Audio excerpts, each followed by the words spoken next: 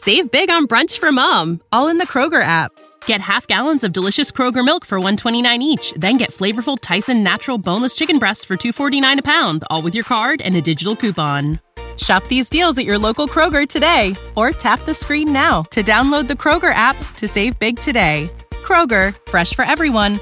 Prices and product availability subject to change. Restrictions apply. See site for details.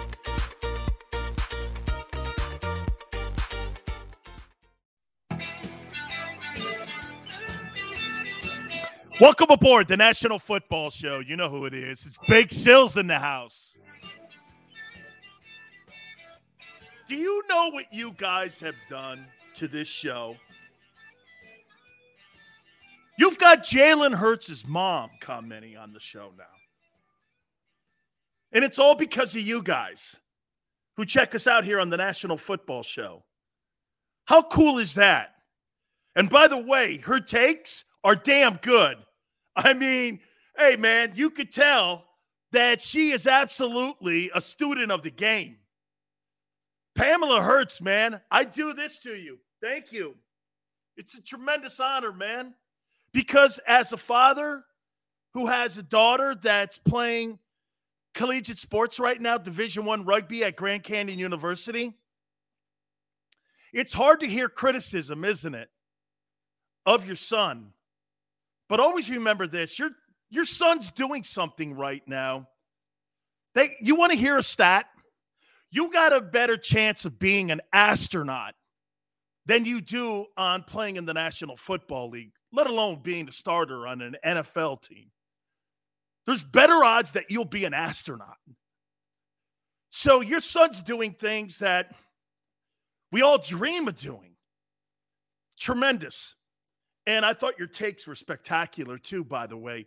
She asked me if I was a hater of Jalen Hurts. I wouldn't say I was a hater. I would say this, I was a non-believer. I was a non-believer. Am I getting closer to believing? I am. I'm getting closer to believing. Got some numbers that I want to throw at you here, but before we do this, we love to start the show out by thanking everybody who becomes part of the show. You guys are just rock stars, man. Guys, you know what I am? I'm just kind of like the traffic cop here. You guys are truly the rock stars. Eastside Monster, Muhammad, Ewing, Jeff. I mean, right, let's go, Jeff, right? Let's go, dude. I'm with you, man. I want to thank you guys. And some of you guys are out there going like this. Hey, man, you know, I'm starting to believe too, but always know this. Look, you guys bring content to the program. We slide it in. You guys absolutely are part of the show, and I make it so. I've got a bunch of stuff that we're going to hit on. By the way, Rob Stone from College Football at the bottom of the hour. We'll talk about these quarterbacks that Howie's going to get a chance to look at, and we'll talk to Rob Stone. He is the desk host for the college football on Fox every single Saturday. You see him with Reggie Bush and all those dudes. He'll be on with us at the bottom of this hour here. But as I tell you, as we start the program here, know this. You guys are a major part of the program. All right, let me get to the open here. These next three ball games, as the Eagles sit at 4-6, are going to tell me a lot about the direction of the team moving forward and going into the 2022 draft. Because you have Saints this weekend, Giants and Jets. You have an opportunity to be 7-6 on the season. 7-6 with a quarterback with limited starts. Do you know the other quarterback that's really playing well right now that's a young guy? What a shocker. It's another Alabama quarterback, and he's up in New England, and his name is Mac Jones. And by the way, that New England team can beat anybody in the league right now. They're a scary team. They are a scary team. What's the number one thing Mac Jones is doing right now in New England? He's not turning the ball over.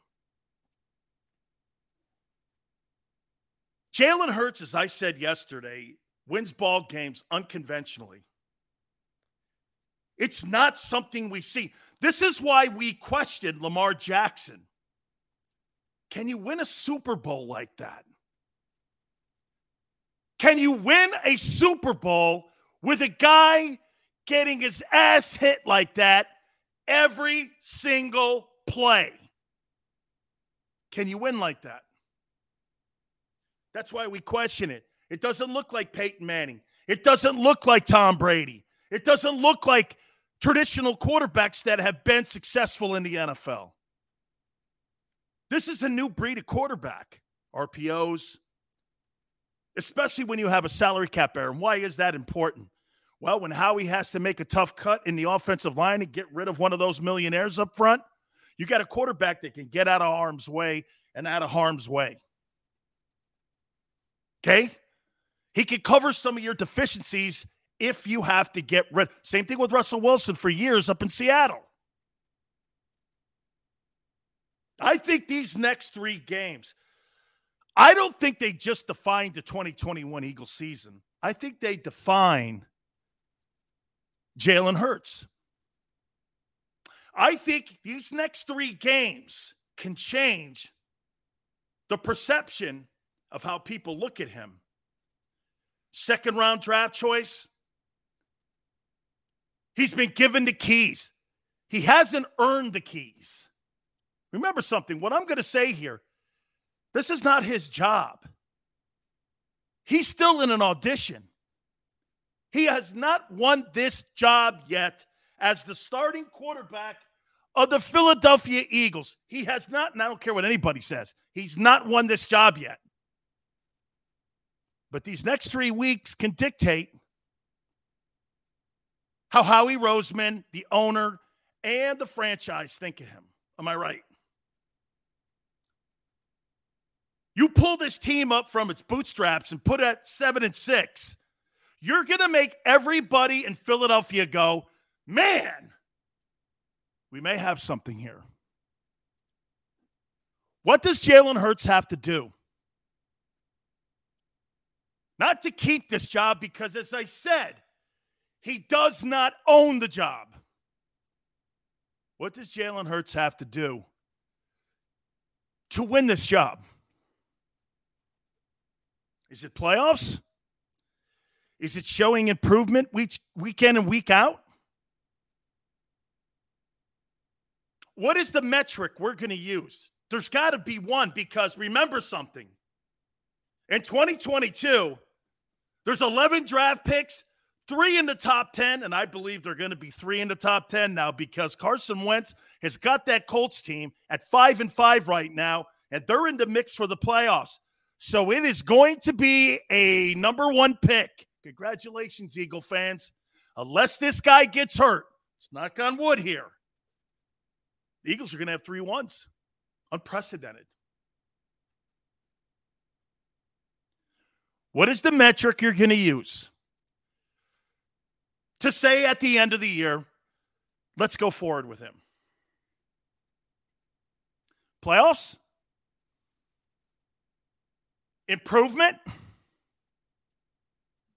Statistics?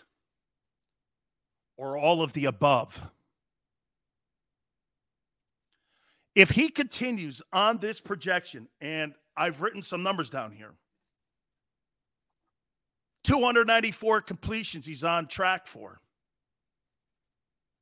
3,200 passing yards, 21 touchdowns to 8 interceptions, 62-2 in completion percentage, and 92 QBR. Oh, and 925 yards rushing and 5 touchdowns. 26 touchdowns? 4,500 yards in total offense? I don't know. That sounds like a 2.0 version of Steve McNair. I asked you this question yesterday. Would you be cool going forward with Steve McNair as your starting quarterback? I would play for Steve McNair, which means I will play for Jalen. He's showing toughness, leadership. Like Jalen's mom said, 5 different offensive systems in 6 years. Think about how smart he is then. The most underrated asset of any black quarterback when an analyst is talking about him is that they never start with smarts. This kid is brilliant. To have that many systems and to play at Alabama and be the Southeastern Conference Player of the Year. Get your Oklahoma team to a Final Four. Showing improvement as an NFL starting quarterback. I'm impressed. I am impressed. I am impressed. I mean, guys, I'm trying to come up with what the metric should be. Because, look, or follow me here, and then I'm going to get to all you guys' takes here in a minute. By the way, please do me a favor, guys. Hit the like button for me here. You guys have been sensational. Yesterday, it was like 100-0. You guys were tremendous in all the likes. Thank you so much. But the metric that I'm trying to think, what would be the one metric? Inspiring his teammates around him? Maybe this is the metric here. It's not so much about the statistics that Jalen Hurts is going to put up. Maybe it's what the running game does. Maybe it's what Watkins does. Maybe it's what Smith does. Maybe it's what Goddard does.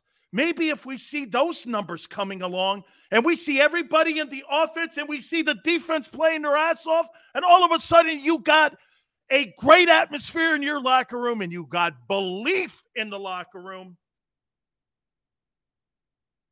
that's who you go to war with.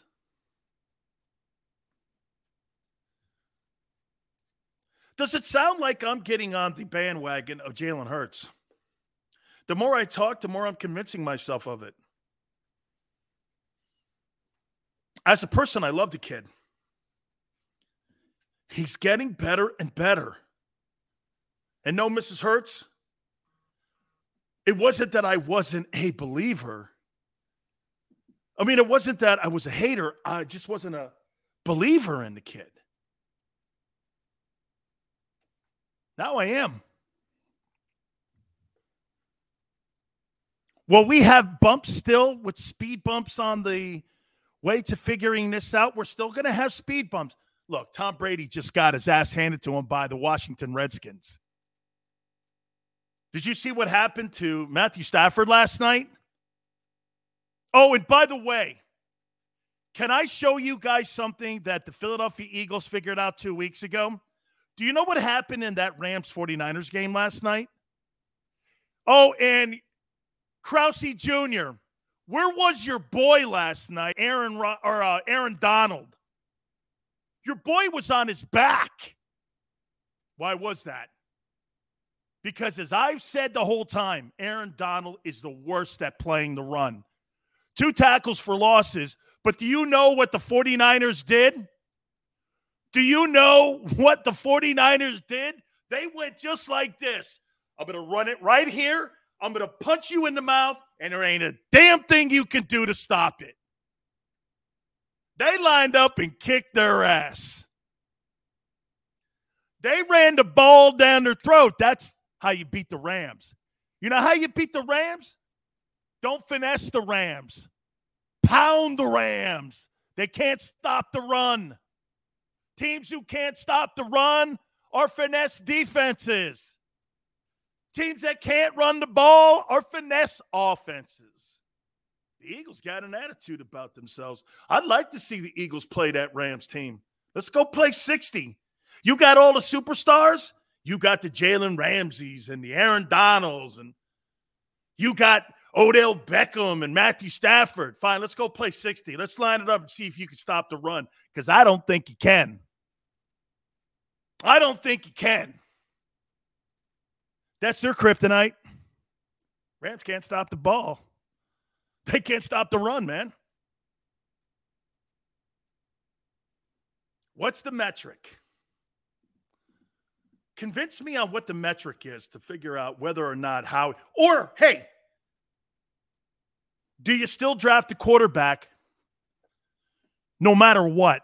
But here's the difference, guys. I'm going to get to your thoughts in a sec here. I promise. Or do you think it determines on how well he plays? Follow me here. If Jalen Hurts continues his progress and continues to get better,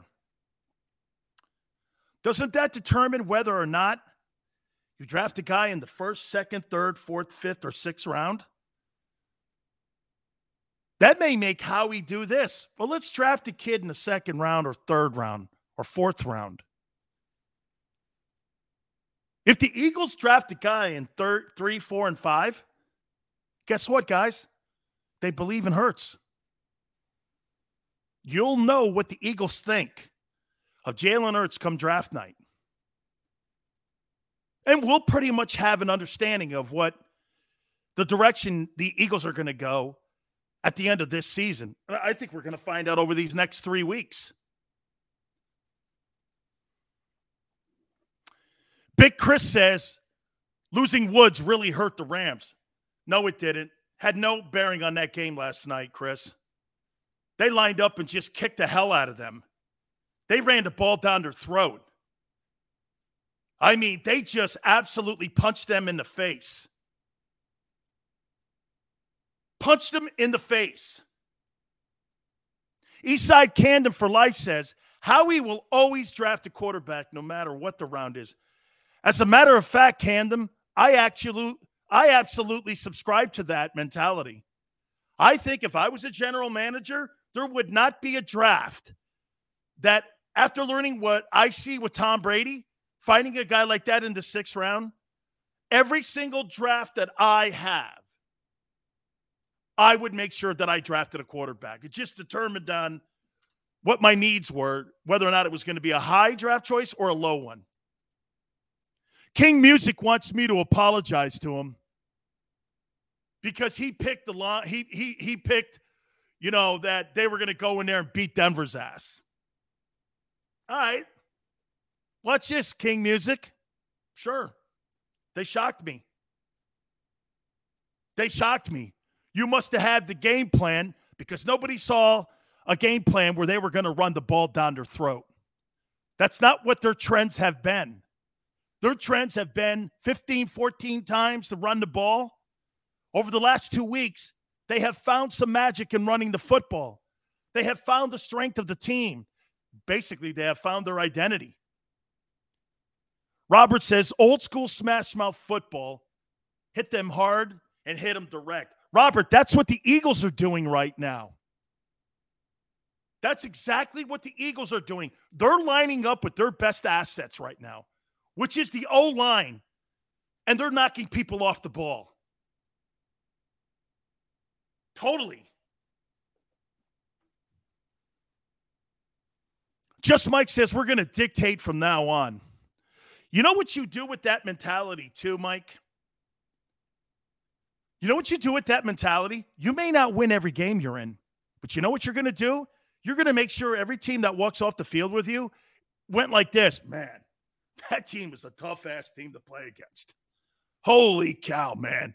That Eagle team is physical. Go back to 17 and figure out what people were saying. Remember what people were saying about the Eagles in 17? Were you not doing this? Let me tell you what I was doing from 30,000 feet. I was going like this. Watch. Man, that team is tough. I'll tell you what, man. Every game I watched them play, I thought they won because they beat teams up, both on the defensive front and on the offensive front. I went like this. Dude, yeah. Hey, man, that Eagle team is a rough group. They're big and they're rough. Holy cow. By the way, I'm going to talk to Rob Stone, who covered Jalen Hurts, too, for Fox Sports. As I said, he's the desk analyst. I'm going to get his thoughts on Jalen Hurts and also these quarterbacks and how he's going to look at. East Camden says, draft Devin Lloyd. Dude, I put that guy on my All-American team. Marco says, Cornerbacks, safeties, linebackers, all three in the first round. And then a veteran wideout, right? On the other side is Smith. And Watkins is your third. Pretty good-looking wide receiving core with your tight end, Dallas Goedert, being there too, right? That's a good-looking group, dude. Okay, you get somebody that like Antonio Brown on the other side of Smith. Man, that's a pretty good-looking group. Pretty damn good-looking group. Dev says we look like Spartans out there from the movie 300. I love that mentality, Dev. Holy cow, that's my favorite. Dude, I love that. I'm just going to go out there. I don't care who wins. See, that was the old Jimmy Johnson mentality. I don't care if we win. I just care this. You ain't running the ball and scoring on me. You know what was funny? When I played for Jimmy, I didn't know what our records were at all ever going into games. And I didn't know what the opposing team's record was. I just wanted to go play 60 minutes of football against you.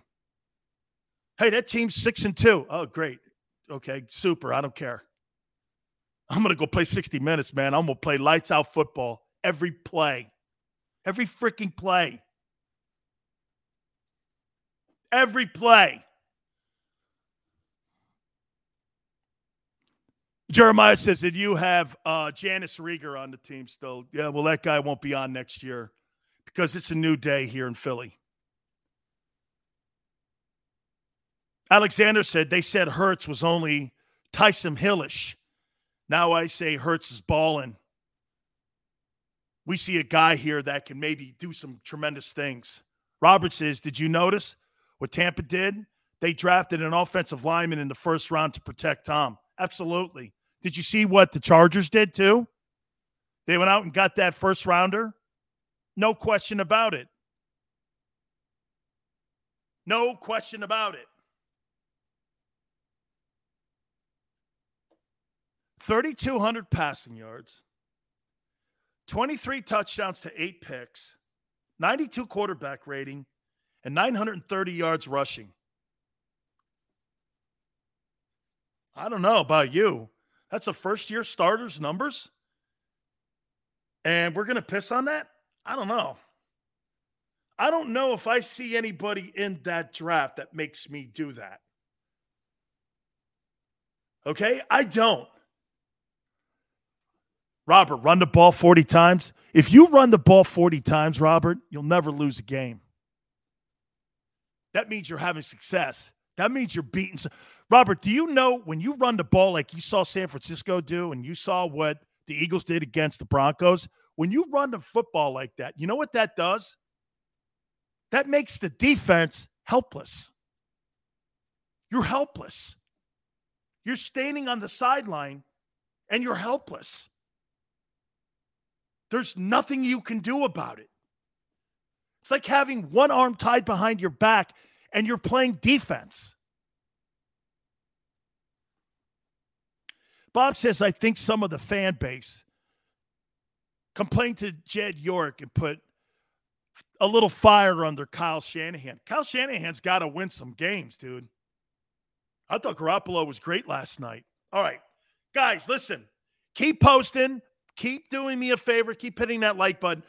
Rob Stone from Fox Sports, college football. I want to ask him about all these quarterbacks and how he's looking at. He was looking at those two kids from North Carolina and from Pitt this last week. Is there anybody worth drafting in the first round? And I want to get his thoughts on Jalen Hurts. A little bit of college noise. We'll get right back to you. I want you to think of one thing, though. What's the metric that will let and allow Jalen Hurts to win this job moving forward? What is that one metric? I haven't thought of it yet, but I'll tell you soon. You tell me what you think it is. Keep it right here on the National Football Show.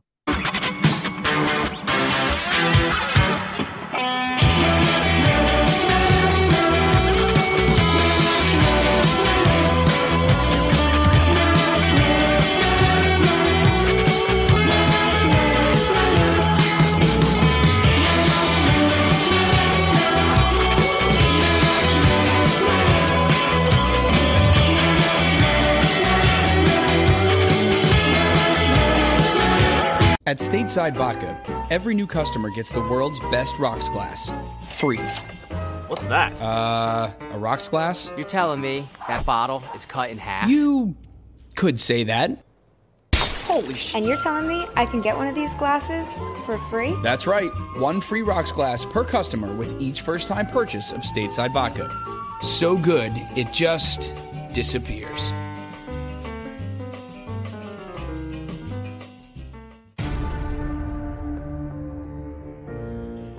When it comes to the fight against insurance companies, large corporations, and the healthcare industry, injured victims are always the underdog.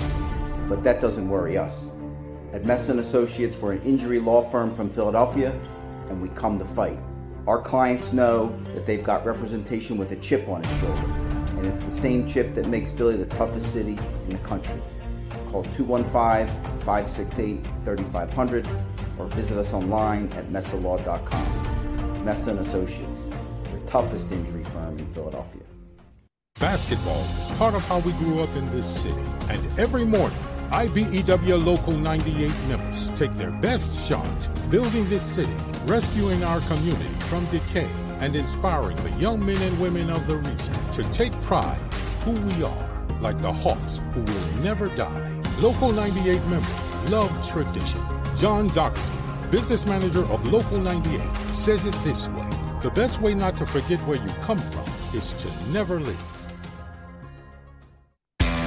Go for the midnight dares. Go for the game. Go for the hits. Go for the fans. Go for the win. Go to Ocean Casino Resort. Book your trip at theoceanac.com. At Stateside Vodka, every new customer gets the world's best rocks glass. Free. You're telling me that bottle is cut in half? You could say that.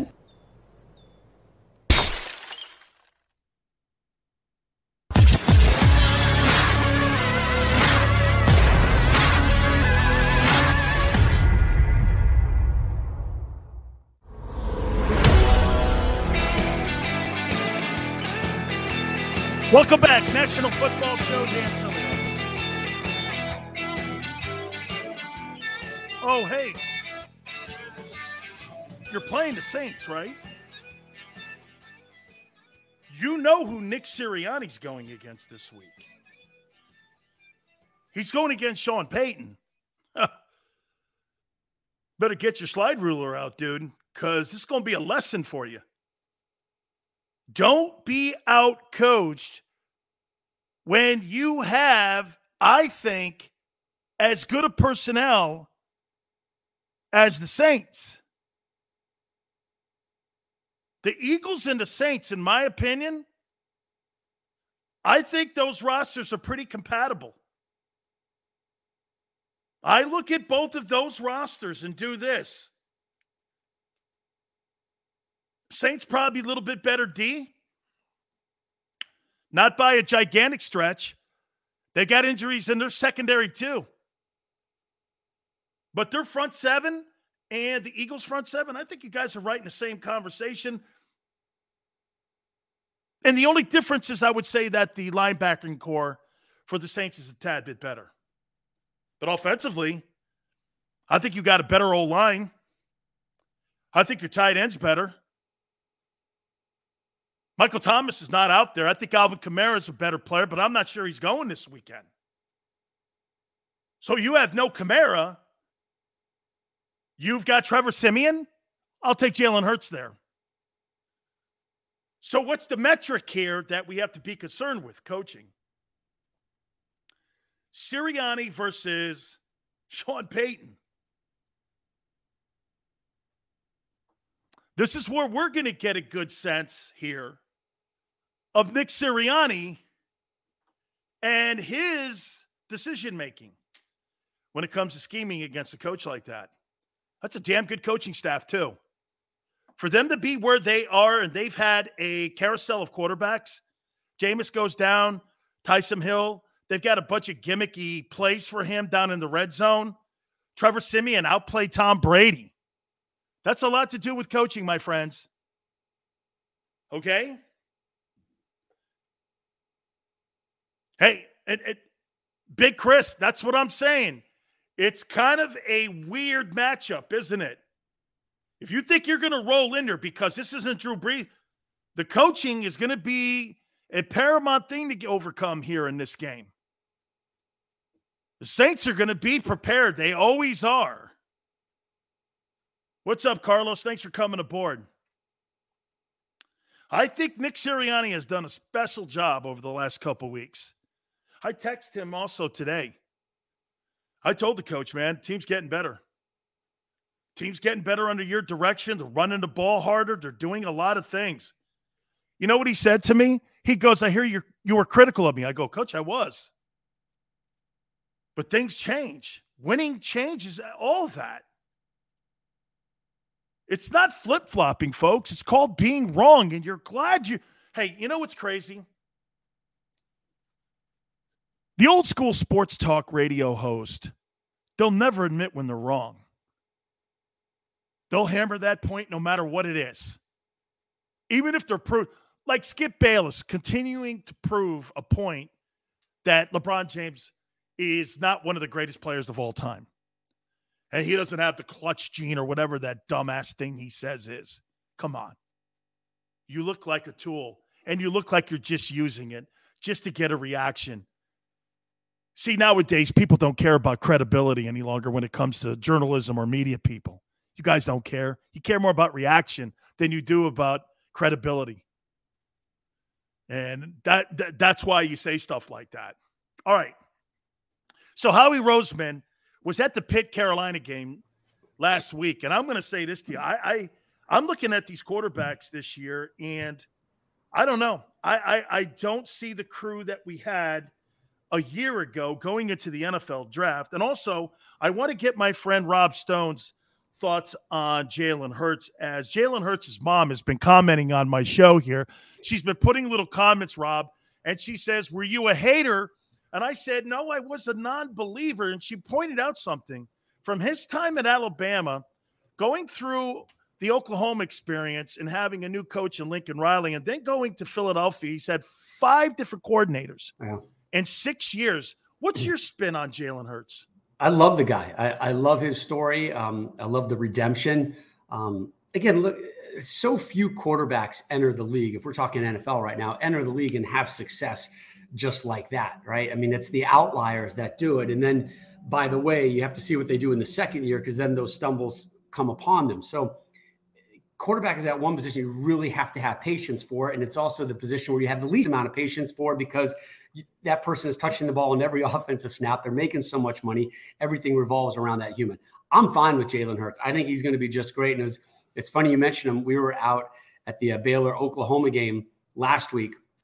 And, of course, Oklahoma had once again gone through some quarterback issues. DJ Rattler started the season as the Heisman favorite, right? Like like nobody else was really hunting him. He was the guy who was going to win the Heisman.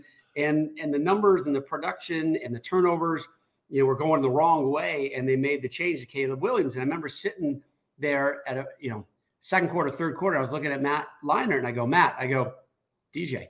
He's like, no way. I go, they're going to go with DJ because, desperate times. I'm like, and all I kept thinking of was, literally the Jalen Hurts type situation. They're going to bring Rattler off the bench. He's going to save them. Yes, they brought him off the bench, didn't save him. But I love those redemption stories. I think Jalen Hurts will be just fine. Just give him some time. Absolutely. And he's trending in the right direction here. Real quick on the quarterback stat, like the Corrals at Ole Miss. Last week, Howie Roseman, the general manager of the Eagles, went up to that Pitt Carolina game. They saw Howe and they saw Pickett. Is there anybody in this year's group where you're going like this, Rob? Man, this kid has all the skill sets to really be great. Now, I know that's hard to say because who would have said Tom Brady in a 6? I mean, even Dak Prescott, he was drafted in the 4th round out of Mississippi State. I didn't see that either. But is there somebody out there that you kind of go, that kid may have a shot? No, there will be. I guarantee you there will be. Right. That guy that we've kind of overlooked, from some random university that has a directional, word on his uniform. Right. But those I think are the main 3, and none of them are kind of like wowing you right now. And that's us. Yeah. But I think inside the NFL circles, there is some real love, particularly for a guy like Pickett. and what he does and how hard he throws it and the windows he finds and gets it in there. I think Kenny Pickett's stock is really rising. Sam Howell is interesting because if he had left earlier, he would have been right up here. He gives you so much on the ground as well. And you're seeing that trend. Actually, usually it's the NFL sets the tone and everybody kind of follows it. I think more and more you're seeing college football offenses and NFL's teams are coming in like, hey, during the offseason, mind if we watch some tape and hang out with you on some practices and how you guys do this? And they're becoming more and more open with having their quarterbacks run. And Sam Howell runs that ball pretty well. He's a gutsy, gritty type guy that I think a lot of programs would say, I'm all right with him, stepping in. And same with Matt Corral and just letting it go. And yes, he runs it a lot. Not of them are designed. We talked to Lane Kiffin, after he had 30 rushes in the golf ball game at Tennessee. And Lane was quick to say, not all of them, were scripted. A lot of them were, trying to get yourself out of a jam. But, he's got that cool kind of swagger that I think you would want to cheer for, right? If he was on your team. But I think those are the big three right now. But as we've seen, Dan, year in and year out, once the college football season ends, a couple of QBs start coming in the conversation. And they're doing nothing but, working out in shell, right? Like there's nobody in their face. There's none of this, but they look good in their tight t-shirt and shorts, and their numbers look good on the clock. And wow, they can throw that ball to that wide open receiver who's running, unmolested on their field. So I think those things always come in play, and GMs and head coaches seem to fall in love with quarterbacks rapidly, and I don't really buy that. I understand it, but to me, how did you do on the field? Let me see what you did against competition. That to me would be my 100% basis for judgment. All the other variables of time and speed and how high you can jump and bench press. Okay, I guess that's great for a quarterback. But in the end, are you a leader? Can you get that locker room behind you? And can you throw that damn ball? Are you smart too, right? I mean, between the ears, I think GMs get caught up in the quarterback stats and the arm strength and they need to know that playbook inside and out. They need to know what every receiver is doing and what the tailback is doing and where the blocking schemes are and understand the defense. I think that's why we love Mannix, right? I mean, probably the most talked about quarterback that we want to see isn't even in college yet. Young Mr. Manning down there in New Orleans is the guy that everybody wants to see. Like, listen, you've got the DNA clearly, and you've got some wonderful people to learn from. I think he is going to be a fascinating one to talk about in the coming years. But this year, I think you hit the big three, Dan. Absolutely. And, like you said, I think the only true test when you're going to a combine that matters with the quarterback position, I think it really is the Wonderlic test to me. I think that test there tells me if you could process information quickly, you understand it. So absolutely here. Let me get into some college questions here. Is it Georgia versus the field, in your opinion? I kind of lean that way, yes. But the field is still pretty good. I think what's unique about this season is there's probably 4 or 5 teams that I could say, hey, on a given day, on a given Saturday, they can take Georgia. And I love the fact that Georgia's doing this dent-free. But by the way, they haven't seen Alabama yet. And you're still graded on how you do against Alabama, right? So if Alabama, gets past Auburn next weekend, and they go into that SEC championship game with 1 loss and they beat Alabama, both those programs are going to the playoffs. I don't think there's any debate about it. And then even with Bama with 2 losses? No. I'm sorry. If Bama gets there with 1 loss and beats Georgia, the 2-loss scenario is really interesting because I know it's out there, right? There's conspiracy theories out there of 2-loss Bama still gets in, and that hurts my heart, right? Because it just doesn't seem right. But we've been so programmed over the last couple of years to just judge college football on where Bama is, and maybe a little Clemson. But all right, so Bama's here. Where do you sit on the Bama scale? And right now, I think Georgia is above that Bama scale. But again, if Bama had gotten by Texas A&M at Texas A&M, I'm really curious what our conversations would be right now. If Oregon had gotten by Stanford on a weird weekend in overtime without their offensive coordinator and all this strange stuff going on, what would we be saying about Oregon? Because, by the way, they probably have the best win of the season in all of college football.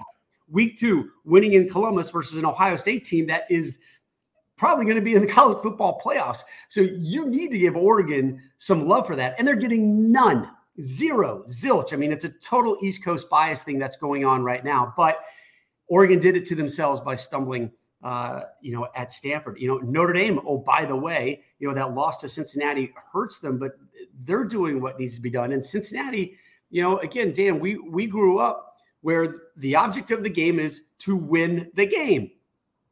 You're undefeated. You should be praised for that, And Oklahoma, everybody was very hesitant to give Oklahoma this boost, sitting there at number 8, and then they lose to Baylor, right? Cincinnati, unbeaten, just sitting outside the top 4. Nobody wants to give them their due love. There's this weird hesitancy now about teams that are unbeaten because there's these blue bloods that have one loss that are in the conversation that you can obviously make a great case to say, no, these teams are still better than Cincinnati. But I'm maybe on the minority, but I still value winning all of your games. I think that is a major criteria that should be evaluated at all times. I want to get your thoughts on this here. And, it's funny. I just, I was talking with Ed Ogeron yesterday, and Ed's a dear friend of mine. And I know that there was off the field issues too that were behind the scenes here. Not to dive into those things here, but the guy was 49-20, won a national championship and an SEC title. How was a guy like that fired? And I keep hearing James Franklin's name being bannered by the LSU folks and also the SC folks. In the last 19 games, he's 10-9-0. We're not talking about a guy who's knocking the ball out of the park here in Happy Valley here. I mean, I know he's had a great litany of wins in the past, but you're only gauged on what you have done lately. And I mean, if Ed is being gauged on what he has done lately, and again, I know the off-the-field issues played a lot into his exit there in Baton Rouge, but why are people in love with James Franklin? Because I don't see it. I mean, and Rob, maybe you may think I'm wrong, but 10-9 in the last 19 ball games at a program where you're making $9 million a year, I don't know, man. I mean, that's not a good mark to me. No, Janet Jackson, what have you done for me lately? And I understand it, but I'll also say this. I think 2 points on James Franklin, a good human being, a hard worker, brings great energy and recognition and savvy to your program. And at some programs, maybe you can only go so high. Maybe that record at Penn State is the best that Penn State can do with who they are right now. I don't believe that. I think Penn State has greater things in front of them. But the conversations about James Franklin have certainly quieted down the last couple of weeks. They have. I think when these openings happened, he was a sexy, trendy guy. Remember, Penn State was inside the top 4 at one point, and he checks a lot of boxes for things that administrations are looking for in college football head coaches right now. And and he's been at a high place and he's seen a lot of things. So you're saying he's safe? I think he's good and safe, right, Rob? No, because I would never want a big program like that to go with a safe hire unless that program has been through hell and back, and they need a safe. They need somebody who's going to be on the bumpers, right? Nothing's going to go out of the lane. You're going to stay in your lane. You're going to have that. You're going to be in your Tesla, right? And it's going to beep at you if you lean too much. It's going to keep you going straight and have that acceleration. I don't think James Franklin is a safe pick. I think he's a smart guy. Like I'd be happy with him in charge of my program, but I think his stock has definitely gone down. What is interesting to me is there are some tremendous job openings out there, right? Even if you just take out USC and LSU, you're still saying to yourself, wow, there's a lot of really good jobs out there that people would want, but there's not a lot of candidates out there to me, which is fascinating. And right. And you have to worry about these candidates. You saw what happened to Virginia Tech. You get caught up in some of these coaches who are in your quote unquote mid majors, and wow, they put together a couple good years at a program that doesn't have the funding and the name recognition and et cetera that others do. And you get enamored with them and you hire them. And then 3, 4, 5 years out, you're like, probably made a mistake. And we're seeing just this a lack of a talent pool as far as available head coaches. That's why I think you're seeing more and more known quantities being very quietly somehow reached out to. Like I guarantee you somebody from LSU and somebody from USC has found a way to have a conversation with Lincoln Riley or Lincoln Riley's representatives, right? Absolutely. And Dabo Sweeney, the Brian same Kelly as well, right? So, why not? Why wouldn't you try these? And who knows, maybe if they give you a pause before they say no, you go, oh, wait a second, there's an opening. But the point is, there's not a lot of dudes out there. Like a guy like Dave Aranda, who we dealt with last weekend, is suddenly rising up the stock. But Bruce Feldman wrote a great article on him in The Athletic. He's not for everybody. And this is just a very small snapshot, right? This is a Dave Aranda snapshot. This is a guy who's going to run your program clean. He's going to do it the right way. He's a safe, smart pick. He's defensive minded, but he's an introspective type guy. He's not really an extrovert out there. So if you need that at a program, maybe that's not your guy, right? So I don't know where he fits. And then if you're in the Big 12 right now, you got a lot of concerns about what is the Big 12 going forward? How much longer do I have Texas and Oklahoma still around to prop up this league? Is the Big 12 just going to be, a glorified Power Five? So all of a sudden you look at the best coaches there and you're saying, I bet those dudes would be tempted to get out. So I just find it interesting that there's a very small pool of candidates. And to me, it hits a bigger point of what college football is this year, Dan, is here we are mid-November, right? This is when things happen. This is when decisions get made. This is when your direction. Do we have a Heisman? Do we have a no-brainer Heisman? I have no idea. No. We've got like 3 or 4 Heisman guys. And even then, you're like, I kind of loved him 2 weekends ago, but not so much last weekend. And I don't know about this weekend, right? Do we have anybody that's just a no-brainer filling out those top 4 teams outside of Georgia? No, you're like, and Oregon over here, maybe a Cincinnati and Alabama and Ohio State, and what we're going to have for that conversation. Coach of the year, or coaches coming up. We got this thing. And I kind of like it, to be honest with you, because I like the fact that there's some variety in there and some real question marks out there in college football. But the lack of a deep coaching talent pool, I find it really interesting. And there's a lot of programs who now have openings who might be saying to themselves, what have we done? Right? Maybe you need to do things and end it when you can. But if you're a good athletic director, you've got that secret drawer in your desk that's got a lock to it, right? And you take out the key and you lock it and you pull it out. And all it is like one little moleskin. And you just have like 2 names on it, right? Football coach leaves, I'm going after A and B, right? Yeah. And I think a lot of dudes are going in there and they're taking out their moleskin and they're like, I know I wrote it down some page, and they're not finding anything. There's just no names. And that's scary for a place like USC and LSU who are on the verge of making major, major commitments to programs that need a boost. And there are not really people out there to jump into those spots.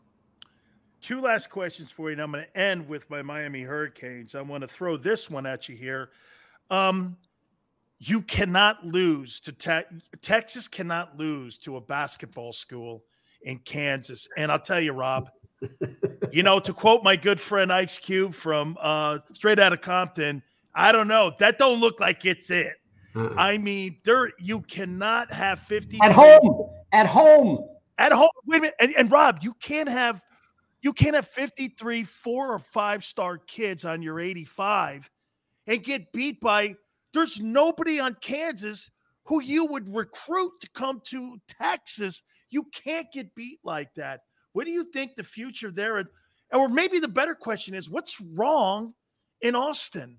Yeah, I think it's a couple things, but just to finalize that question, you were beat by a walk-on at Kansas. That's crazy. Not a walk-on at Texas, not a walk-on at Oklahoma or the U, or a walk-on at Kansas. Like, not good enough to get a scholarship to Kansas. God bless you, Kansas. Bless your heart. That program, though, has finally kind of found a coach. Oh, by the way, right? Yeah. Because after the whole Les Miles disaster, that's right. Coaching hires have been done for the wrong reason, I guess. If you were there to play the long game, or to play, and instead they were playing the short game, and they got burned, and they got burned, and they got burned. And now you get the sense like, oh, you know what? There might actually be a bit of a culture being grown there right now, and they're actually getting some quality spots here and there. But still, that doesn't cover this. This is a joke. This is an embarrassment. If you're Texas, And again, it's year one and it's not really Sark's guys. But if you're that good of a coach and darn tootin', that roster is nothing but 3, 4, 5-star dudes, right? And if they're not 3 stars, they're dudes that maybe you just couldn't get to because they're so remote in Texas, but they're that good, right? so to me, that is a big problem. And I can't believe it's coaching. And obviously that's going to have an element of it, but that culture, I'm always amazed how long it takes to create that culture. And I think it's just taking longer than Sark wanted. Because I know when I was in Tampa Bay and when Tony Dungy took over, that culture changed immediately. And I still remember interviewing a young Warren Sapp and like feeling something behind me, like the hair on the back of my neck kind of stood up. And you were feeling this when they were 0-8. Absolutely. And I turned around and I look, and across the locker room is just a very calm, peaceful Tony Dungy sitting in the doorway, not with arms crossed, looking around, scanning, just kind of taking in the scene. But there was this vibe that was there. And Warren Sapp knew he was there and knew how he needed to act and react. And a guy like Tony Dungy came in and changed that culture and changed that atmosphere and pumped belief into these guys, and also professionalism. That's lacking. That is missing big time, and it's missing at a lot of college programs. I was hearing stories just the other day about one major program where the new coaching staff came in and they were just absolutely amazed at the way the players would dress going to away games, and how they would treat their locker room and what they did at practices, and this and that. And the culture was shot, and they had to bring in somebody who needed to completely change that. And that takes time, right? Tony Dungy was able to do it quickly, but you can change the culture, but then you also need to change the win-loss column, right? And that is a process. But if you bleed burnt orange, there's no reason you should be able to accept that and have the patience of what is going on in year one at Sark. And I tell you what, if this was year 2 for Sark, and losing at home to Kansas, I think there's a lot of people going, we've made a mistake. Let's cut bait and let's go find somebody. But it goes to the other problem. Who are you going to find? Who are you going to find right now? The short talent pool there. Finally, I want to end with this. I get asked this question all the time, and I get hammered on Twitter about it. People keep asking me, when will the University of Miami get back to the days when I played at the University of Miami, when, you could count on one hand over a decade losses. And I keep getting asked this, and I say it's this. I don't give a crap, Rob, who you hire. It's institutional. The school works with Alabama and LSU to get kids in there. That's why those acceptance rates are down at 87%. They don't accept everybody, but the school works with the program to get the kids who may be marginal students into the program. The University of Miami doesn't recruit Overtown, Liberty City, Belle Glades, Florida any longer. They don't go into those hard places. You know who is? Nick Saban, Dabo Swinney. Miami can't out-recruit Clemson. St. Thomas Aquinas used to be a pipeline. Michael Irvin went there. Used to be a pipeline for us. Now it's a pipeline for the Boza family to go up to Ohio State. This is really something that really is institutional. And it's really, in the last 10 years, we've only had one 10-win, last 18 years, we've only had one 10-win season. When we won 10 games, Rob, that was a rebuilding year. I just your thoughts. They fired Blake James, the AD, yesterday. A guy like Ogeron, could he turn it around? Because I don't think Manny's the guy.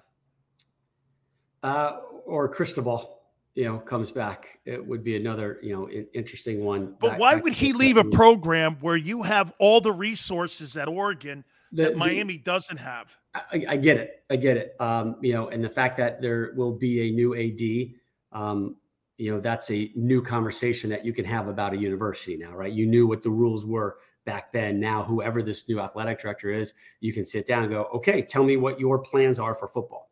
How I want to do A, B, C, and D. Are you going to allow me to do that? If not, nice meeting. Take care. I only bring up Mario Cristobal, and I agree with you. He's got everything he needs at Oregon, but family matters come into play. It right? does. And obviously he has Cuban roots, and what South Florida means to him.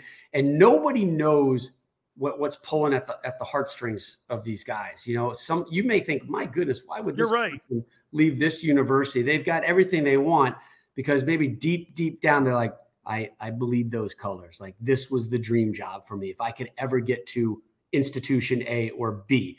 And I know you may look at this one as lower than this, but to me, that's what I want. Some people want a project, right? Some want to do that work. They would rather do the work to build it back up than to maintain it. Who knows what it is, right? But for the U, but remind me who Miami played last week. They played. They got beat. They got upset. Florida State. Florida State. Oh my God. So official. There's my point. Miami and Florida State are playing. Even me. Holy cow! And look, 2 national championship rings back there, Rob. Right. Miami, Florida State. Miami and Florida State. Do you know how much time we talked about Miami and Florida State on Big Noon Saturday? Goose egg. Didn't even know. The game is irrelevant. That was awesome. And I didn't even know, essentially my head, I'm doing all my things for my show and my games and what's going on. That was a non-factor. And I remember sitting and looking up, I was like, look at that. And then the immediate conversation was, do you remember? Right? Do you remember? And it wasn't that long ago where that was, whenever those three played each other, Florida State, Miami, you take that triangle of those 3 schools in the Sunshine State, that was a circle game. Like, I got to be sorry, wife. I am not going to Lowe's at 3:30 because I am watching this game, whether I have a rooting interest or not. You had to watch these teams play, and now they have fallen off that cliff, and nobody cares, and it is irrelevant, and it is sad, man. It is sad. So the U needs to look themselves in the eye, the administration and the new AD, and say, does football really matter? That's right. Does it? Because if it doesn't, that's fine. Let us know what the rules are. And you know what? If it doesn't matter, build yourself a nice little $35,000 seat somewhere closer to campus and let the kids actually enjoy college football and be there. And maybe once in a while you can be like Northwestern, right? And have a good football season every 3 to 4 years. Do you mind if I use your quote there, Rob? Do you mind if, because we're having this symposium, all the players on Thursday, we're all getting together, Warren Sapp and myself. Do you mind if I use that quote of yours that you just said? The University of Miami administration's got to figure out, and here's what I'm going to use. They've got to figure out if football matters anymore. Yeah. And if it doesn't, it doesn't. And if it does, okay. How do we go about fixing it? All right. Well, here's what it is. Because you have the blueprint. Right? I mean, the blueprint. It's the triangle that you showed all the way up to Orlando, to Tampa, down to South Florida, and back up again. By the way, Dave wanted me to tell you this story. He goes, he saw that because he follows me on Twitter, and he goes, tell Dave. So we're going. He wins up every November. By the way, he is undefeated in the month of November. So get this: we go up to Pittsburgh. Of course, he played his college ball up there, right? We're playing against Ironhead. Conjemi's hurt. Okay, so some stiffs in there. Sal Janella guy, I never heard of him. He stunk out loud. But Ironhead, we had the number 1 defense in the country this year too. Me and Jerome Brown and Stubbs and all these guys, and so we go up there, and Ironhead goes for over 200 yards. And so get this. We beat them. We come in the locker room. It's raining. You know how Pittsburgh is in November. It's awful, right? Sleet, snow. We're sitting in the locker room. Dave comes walking in. He flips that table, man. Gatorades everywhere. You son of a bitch. You let that guy look like Tony Dorsett. 200 yards rush. I look over at Jerome and I go, we did win 38-3, right? Always the defensive coordinator, man. Dude, I go, we did win 38-3. Coach Monsat's the best. The best. He really is. Hey, Rob, have a great call. By the way, where are you this week? We are off to Norman, Oklahoma. And then next weekend, Ohio State at Michigan. We'll be in Ann Arbor. God. Yeah, good one. Such a great football game. By the way, you guys, that show every single year has improved so much. And you know why it's improved? You guys are really smoother. From the first day to where it is now, you guys really have a great chemistry on that desk, and it really is showing. And it's really, I mean, I tell you, I get up in the morning, and at 6 o'clock in the morning, I watch Game Day. And then as soon as you guys come on to get ready for your game of the week, I turn on you guys, man. I think Coach Stoops has added really a lot to the desk too. So have a great call this week, man. It's really awesome. I love you, man. Thank you for doing this. All right. We're going to take a brief timeout. We're going to get back to you. Have you thought about the metric that I asked you on how you're going to gauge Jalen Hurts? For him to win this job with the Eagles, what is it? We'll hit on it next. You keep it here on the National Football Show.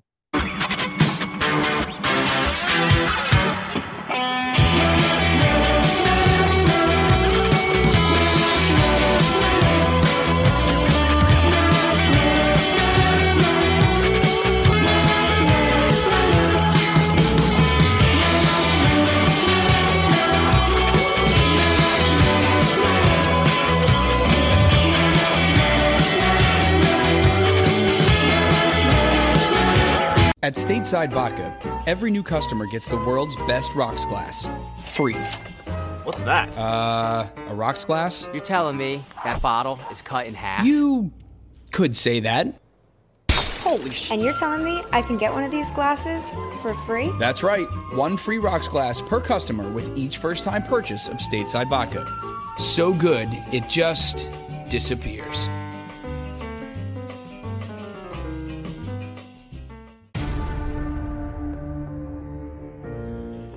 When it comes to the fight against insurance companies, large corporations, and the healthcare industry, injured victims are always the underdog. But that doesn't worry us. At Messa & Associates, we're an injury law firm from Philadelphia, and we come to fight. Our clients know that they've got representation with a chip on its shoulder, and it's the same chip that makes Philly the toughest city in the country. Call 215-568-3500 or visit us online at messalaw.com. Messa & Associates, the toughest injury firm in Philadelphia. Basketball is part of how we grew up in this city. And every morning, IBEW Local 98 members take their best shot, building this city, rescuing our community from decay, and inspiring the young men and women of the region to take pride in who we are, like the Hawks who will never die. Local 98 members love tradition. John Doherty, business manager of Local 98, says it this way: the best way not to forget where you come from is to never leave. Go for the midnight dares. Go for the game. Go for the hits. Go for the fans. Go for the win. Go to Ocean Casino Resort. Book your trip at theoceanac.com. At Stateside Vodka, every new customer gets the world's best rocks glass. Free. You're telling me that bottle is cut in half? You could say that.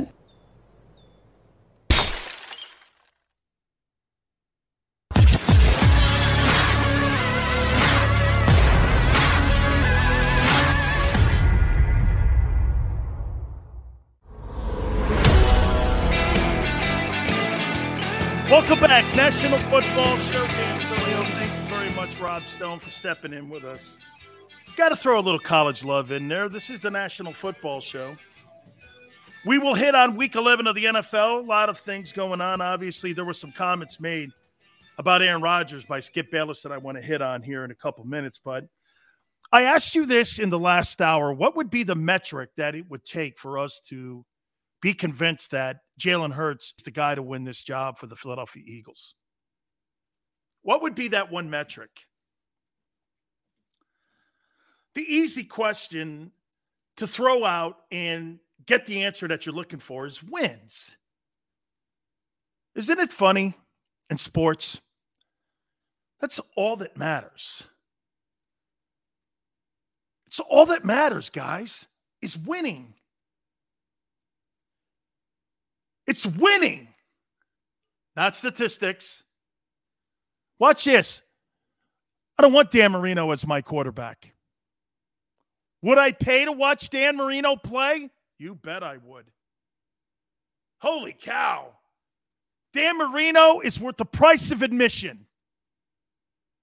But he's not really a winner, is he? Doesn't really have a one-loss record in the postseason. That fills up a resume. Dan Marino has records and no rings. I don't know. I see through that stuff. I'd rather have Troy Aikman. And I'm going here on why we may want to have Jalen Hurts. As Howie Roseman builds this team, could you see him building this Eagles team into being a triplets type offense? Running the ball. A quarterback who protects the ball. Is good on third down. Possession wideout. Someone over the top. Let me think. Did Troy Aikman ever throw for 4,000 yards in his career as a Dallas Cowboy? I don't think so when they were winning Super Bowls. I don't think so. I'm not even sure Troy Aikman's got over 35,000 passing yards. Isn't that crazy? But he's got 3 rings. How many times have we seen Brady throw for 500 yards in a game and lose? But how many times have we seen Tom Brady throw for 215 yards and never lose? That's because there's balance in the offense. Can you win with Jalen Hurts' style, too? I think it has to be part of the evaluation.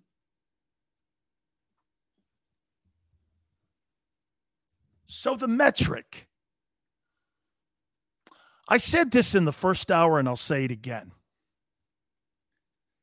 I think the metric has to be, are the rest of his teammates getting better? This is not a one-man show. You know the one thing that I would criticize, what they do in Baltimore? Can you name me one wide receiver on that football team off the top of your head? Can you name me a running back off the top of your head? No.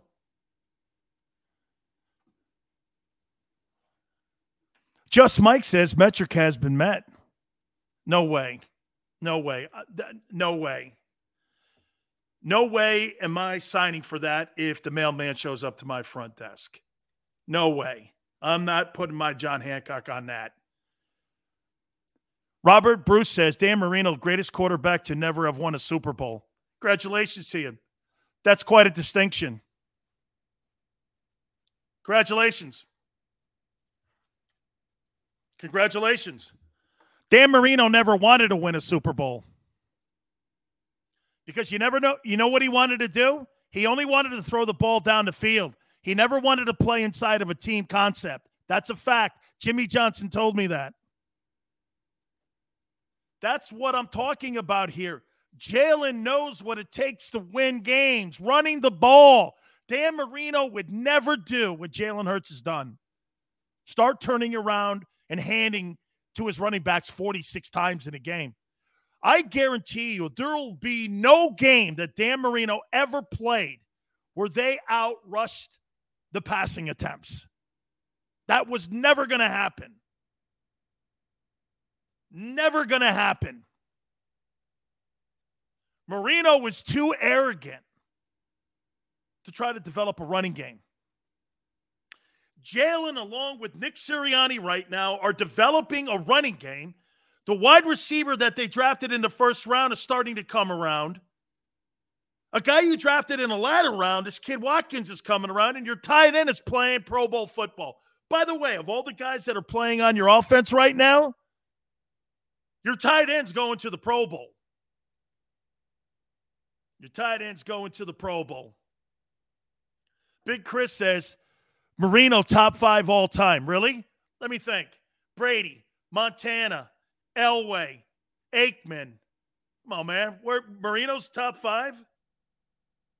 You would take Dan Marino over Peyton Manning? Really? You would take Marino over Favre or Rodgers?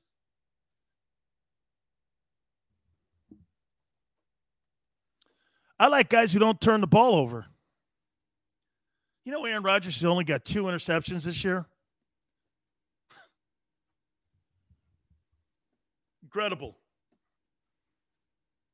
Yeah, man, I think the metric for me is going to be because look, have we not seen this?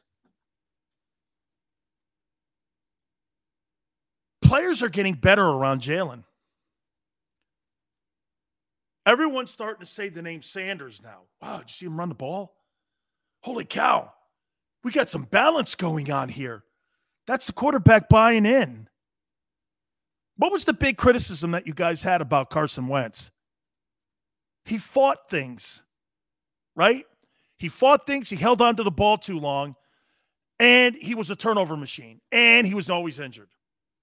Put all that together, you know what you have? A disaster waiting to happen.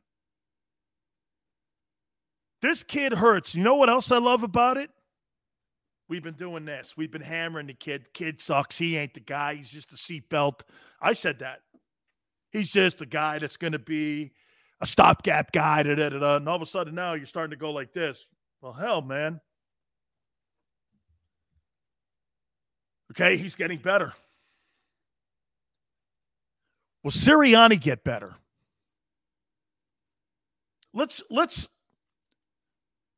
further the conversation here instead of staying in the mud puddle. Are you more concerned with Jalen getting better or more concerned with Sirianni getting better? Here's what I think has happened. Tell me, guys, if you think that you're going down that line with me here.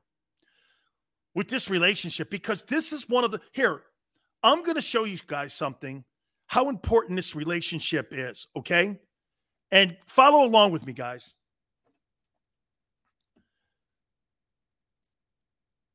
Bill Walsh, Joe Montana. North Turner, Troy Aikman. Tom Moore, Peyton Manning. Bruce Arians, Ben Roethlisberger. Okay? The guy up in New England and Brady.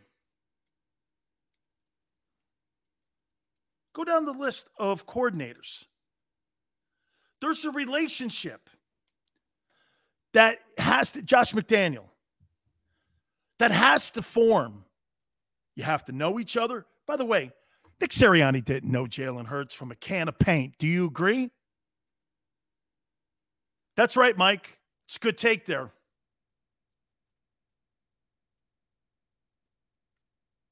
Okay? This relationship is forming. They went through the introductions. Do we agree this year with the Eagles? Tell me if you guys believe where I am here with this. I want to write this down here.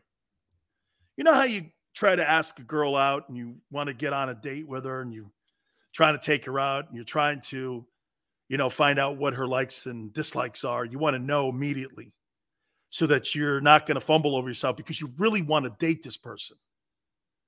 So what you do is you make a couple calls back and forth. You kind of do some chit chat. And before you know it, you know what? You got a little bit of an understanding who they are. Isn't this what that process was during training camp for Sirianni and Jalen? Not to be disgusting, but weren't they kind of feeling each other out a little bit here, figuring out what one did, what one couldn't do, what one likes, what one dislikes? Don't you think that that's what the process was? And maybe that's why they fumbled the ball coming out of the gate. Okay, and it didn't look good out of the gate. Weren't running the ball effectively. Nick probably didn't even know that they had the capabilities because remember, my big criticism was that these organized team practices that they were having and not really playing the starters in the exhibition season, I thought would hurt them. And it did out of the gate. Am I wrong? Well, now all of a sudden, as we're getting into really the midway part of the season here, there's an identity that's formed. And here's where I am with this. Okay, Nick knows they can run the ball. Nick knows that Jalen gets relief when they run the ball because then play action works. The passing lanes are more open, aren't they, than they were earlier in the year. That's because he's seeing the game more. They're rolling him a little bit more. And by the way, you know what Sirianni's probably telling him? Don't worry about a third read. If you don't see it and you see space, take off. Use your athleticism. He's on pace for 900 rushing yards. Why wouldn't you utilize that part of the game? Okay, I mean, Alonzo says, training camp champs. Hey, Alonzo, that's what I was calling them. That's what I was calling. You were not really getting a good look and a fair look at what the team was all about with organized team practices. That means you stopped it. In case you guys don't know what that is, you guys run a play. They'll stop the drill. They'll set everything up again. They'll coach it. Then they'll do it again. Then they'll stop it. Then they'll coach it. That's not game situation you're practicing. That team had no game preparation at all. The Eagles. They had no game preparation. Is that on the coach? I thought it was. Now, that may have been an organizational thing from Howie upstairs. That may have been something that the organization as a whole thought of. So you can't just blame that on Nick. You don't know if Nick said, hey, man, I don't want to play anybody in the exhibition season, because I don't know that. Big Chris says Hurts was here before Nick got his guy. Yeah, but that's a whole different offense. That was the Doug Peterson offense. Completely different. Eastside Monster says, yep, all front office. I thought that was a flaw. Okay, I thought that was a flaw. So now what they've started to do here, in my opinion, I think they've started to figure out one another. And get this, I think they're starting to like each other. And the dating process has begun. Because now we're seeing this last game they had in Denver, that was as good a coach game that Sirianni has had so far as a head football coach. I thought the Atlanta game was good. This game is way better. And it was on the road in Denver. Not one of your easier places to win. They put a constructive game plan together. And by the way, in the process, because the offense is more cohesive and you're starting to see series after series, 7 plays, 8 plays, 9 plays. What's it doing on the other side of the ball? The defense had a great game against Denver too. That defense is not facing 75 plays now. You're starting to see it come down to around 60. When you do that, you're becoming balanced. Robert says you're as good as the people around you. No doubt about it. No doubt about it. Look at Aaron Donald last night. Aaron Donald and that defense got destroyed last night. He's part of that, guys. I know everybody keeps telling me Aaron Donald's the best position player in the game outside of quarterback. He can't play to run. He's been on some of the worst run defenses in the last 6 years. Yeah, but he's got a lot of TFLs and he can rush the passer. Okay. But they figured out something last night, didn't they? San Francisco knows how to beat a Sean McVay offense. You know how he beats offensive defense? Run the ball. They're not very physical. You know, they're not. They got all these stars and stuff, but guess what? I'm going to make a point to you guys about something too, and why I think the Patriots kind of set the bar on this. What was the year? Can you guys tell me what was the year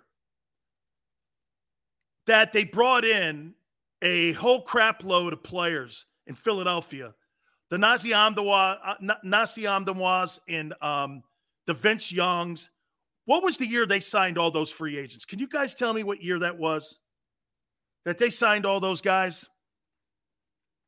Because I want to make a point to you about the Rams and what they're doing and why it's important that you build your football team through the draft and you plug holes, okay? And you plug holes with free agents. 2011, Dream Team, 2011. Thanks, guys. You know what happens when you sign a bunch of guys like that? You don't really earn it on the field. You're buying it. And you're kind of like buying your reputation. You're not earning it on the field. Hey, just because you signed Von Miller and Odell Beckham and Matthew Stafford and you put all those guys on a roster, You ain't earned it on the field yet. You ain't earned it. You bought it. You bought it. You didn't really earn it. They didn't really put the time in with the team. You don't really know the particulars of the guy playing next to you. That's why for years up in New England, you couldn't name guys on that starting group. You didn't know who the hell they were. There were a bunch of cast-offs and nobodies that the Chris Hogans of the world, the Danny Amendolas and the Edelmans and, right, them dudes. You're like, Deion Branch, what? Using Troy Brown both ways. You're like, who are these guys? Teddy Bruschi. They didn't earn it. That's kind of what you got in Los Angeles right now. They didn't really earn it. Put those guys out there on the field. Let's go play 60. Let's see if you guys can earn that reputation on the field. I think that's what the Rams have done here. They've kind of have bought an illusion. Because these guys ain't earned anything yet. Matthew Stafford's postseason record is brutal. It's not like this guy. Remember something. Jared Goff actually won an NFC championship. Chris says Stafford's never won a playoff game. You want to know something? The guy replaced won an NFC title. Thanks, Ian. Super Dave says, yeah, you have no picks, no money. That's why I disagree with you the other day saying they're getting players and we're getting draft picks. We'll see how it plays out. But wait a minute, Robert. Are you suggesting you don't think the Rams are going to the playoffs this year? I still think they're going to the playoffs. It's questionable if the Eagles are. Are you under the impression that the Rams aren't going? They're 7-2. Or 7-3, I think, now. Okay? They're still going, dude. They're still going to the playoffs. Yeah, Chris, Wes Welker. I think they traded with the Dolphins to get Wes, and Wes was a special teams guy with the Dolphins. I think he started his career with the Chargers, actually, in San Diego. Eastside Monster. Rams have only won 4 games against good teams. Correct. If Jalen Hurts continues to get everyone around him to improve, that means the team's improving. That means the running game's improving. That means the coaching staff's improving. Guys, these next 3 weeks are going to tell me a lot of what the direction of the Eagle front office is going to be. By the way, I want to hit on something with Aaron Rodgers. Who's your top 5 NFL teams? As we get ready for Week 11, we'll hit on it next. You keep it here on the National Football Show.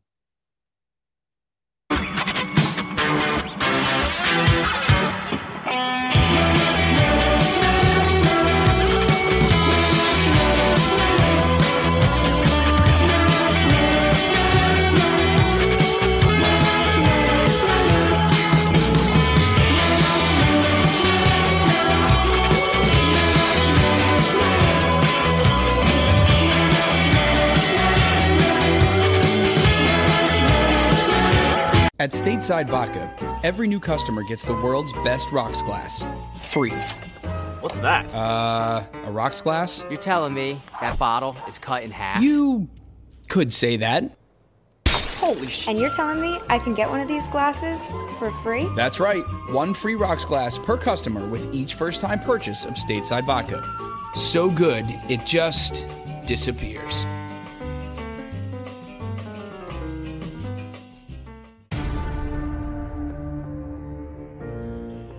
When it comes to the fight against insurance companies, large corporations, and the healthcare industry, injured victims are always the underdog. But that doesn't worry us. At Messa & Associates, we're an injury law firm from Philadelphia, and we come to fight. Our clients know that they've got representation with a chip on its shoulder, and it's the same chip that makes Philly the toughest city in the country. Call 215-568-3500 or visit us online at messalaw.com. Messa & Associates, the toughest injury firm in Philadelphia. Basketball is part of how we grew up in this city. And every morning, IBEW Local 98 members take their best shot, building this city, rescuing our community from decay, and inspiring the young men and women of the region to take pride in who we are, like the Hawks who will never die. Local 98 members love tradition. John Doherty, business manager of Local 98, says it this way: the best way not to forget where you come from is to never leave. Go for the midnight dares. Go for the game. Go for the hits. Go for the fans. Go for the win. Go to Ocean Casino Resort. Book your trip at theoceanac.com. At Stateside Vodka, every new customer gets the world's best rocks glass, free. You're telling me that bottle is cut in half? You could say that.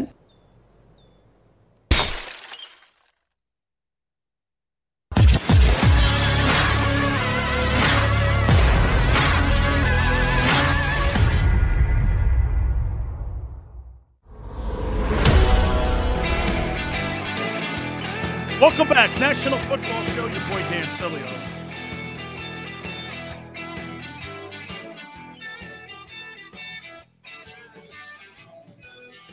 I'm doing a roundtable with the alumni at the University of Miami, and they're taping me tonight. They've taped Warren Sapp and a bunch of other guys, Ed Reed and a bunch of guys. And they asked me what's wrong with the program. And this is a fundamental issue. Hey, Jeff, how you doing, brother? By the way, Jeff just reminds me, guys, please keep hitting the like button. You guys have been sensational. I keep being asked what's wrong with the program. I'll tell you flat out what's wrong with the program. There's no sense of urgency. I can always tell an organization, pro football team, college football team, that doesn't have a sense of urgency. You guys remember Mike McCoy, the former Charger head football coach? I went to one of his practices one day, and these guys were lollygagging around to drills, just walking to drills, walking to water, walking this and that. And first question someone asked me, they go like this to me. They go, what do you think's wrong with the Chargers? They have so much talent. You know what I said to them? They don't practice game tempo. They don't practice game speed. Everything I did with Coach Jimmy Johnson, we did at game tempo. Getting your water, running the drills themselves. Everything was game speed. So when we got into the game, the speed of the game wasn't a foreign thing to us. We practiced game tempo all the time. Walking around, not practicing hard, not having a sense of urgency. You start to have habits when you do that. You half-ass drills.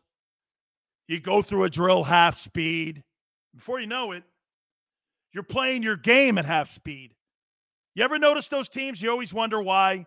Here's something for you guys going forward. It's a little something that you guys will always be able to take going forward that very few people know. How many times you guys say this about a particular football team that you watch? Man, these guys, they get out to slow starts all the time. Why do you think that is? Because they don't practice game tempo. If you're practicing game tempo all the time, you're ready to go from the kickoff. You don't have to get into the game and all of a sudden you're down 3 or 7. Oh, okay, now we got to kick it into high gear. Man, we were ready day one. Right before the kickoff, man, we were ready to rock because we had been practicing game tempo all the time. Going to drills, going to meetings, getting water, anything. That's right, Ken. Practice hard, play hard. The results in winning. By the way, I can't tell you how many times there were sometimes more talented teams or as talented teams as us, and we beat the hell out of them because we just practiced harder. It developed a will. You know what our will was? We will win.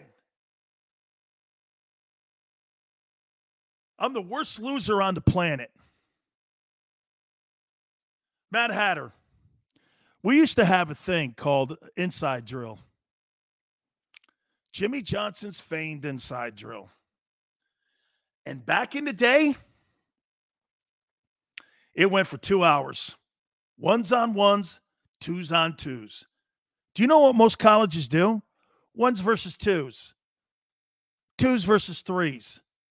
At our practices, it was first round draft choices versus first round draft choices. My hardest games that I ever played were in my practices. Hardest team I ever played against was the University of Miami. I had to face them every day. I had to face Cleveland, Gary, Alonzo Highsmith, Vinny Testaverde, Michael Irvin, and Perriman and Blades and all them dudes. I had to face all them guys. Going against first-round offensive line, I had to play against them dudes.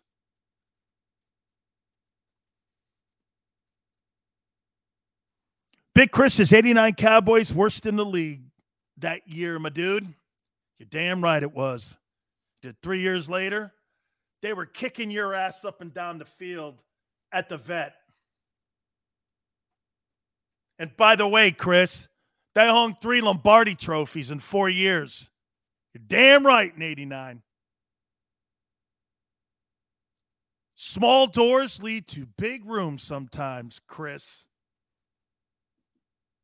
It led to 3 championships and one of the greatest dynasties of all time. Philadelphia Eagles were one-year wonders. One-year wonders. You know, and you know what I say to this about Howie? And you know what? I'm not gonna kill Howie on this one. I'll tell you why I'm not gonna. Learning how to be consistent. Okay? Learning how to be consistent is also part of the process here. Do we all agree? It's all part of the process. And look at the Falcons. They fell on their face, and they're still recovering from that 28-0 lead against the Patriots. That thing has never been the same, right? It's never been the same. You know what happened in Philly? Egos got in the way. Just like in Dallas. Eagles got in the way in front of Dallas with Jimmy and Jerry. Oh, yeah. The Cowboys were never beaten on the field. They were beaten in the front office because those guys couldn't handle it. Those guys couldn't handle success. Seems to me that the Eagles couldn't handle success. Chris, I'm only playing with you, though, bro. We're good. Hey, old Cole, great point. Really a great point. There was no cap then. Absolutely. Hey. Right. Look at this. This is why I love you guys, man. You guys are so smart, man. Okay? Jeff goes, the Eagles will get another Super Bowl someday. Hang on here, man. That must be a Tommy McDonald fan. Because prior to 17, you guys were going Tommy McDonald. Chuck, man. You know Chuck Bednarik, 60. Yeah, baby. Yeah, Van Brocklin. It done. Yeah. The 60's now gone a little bit, right? Tommy McDonald, how you done?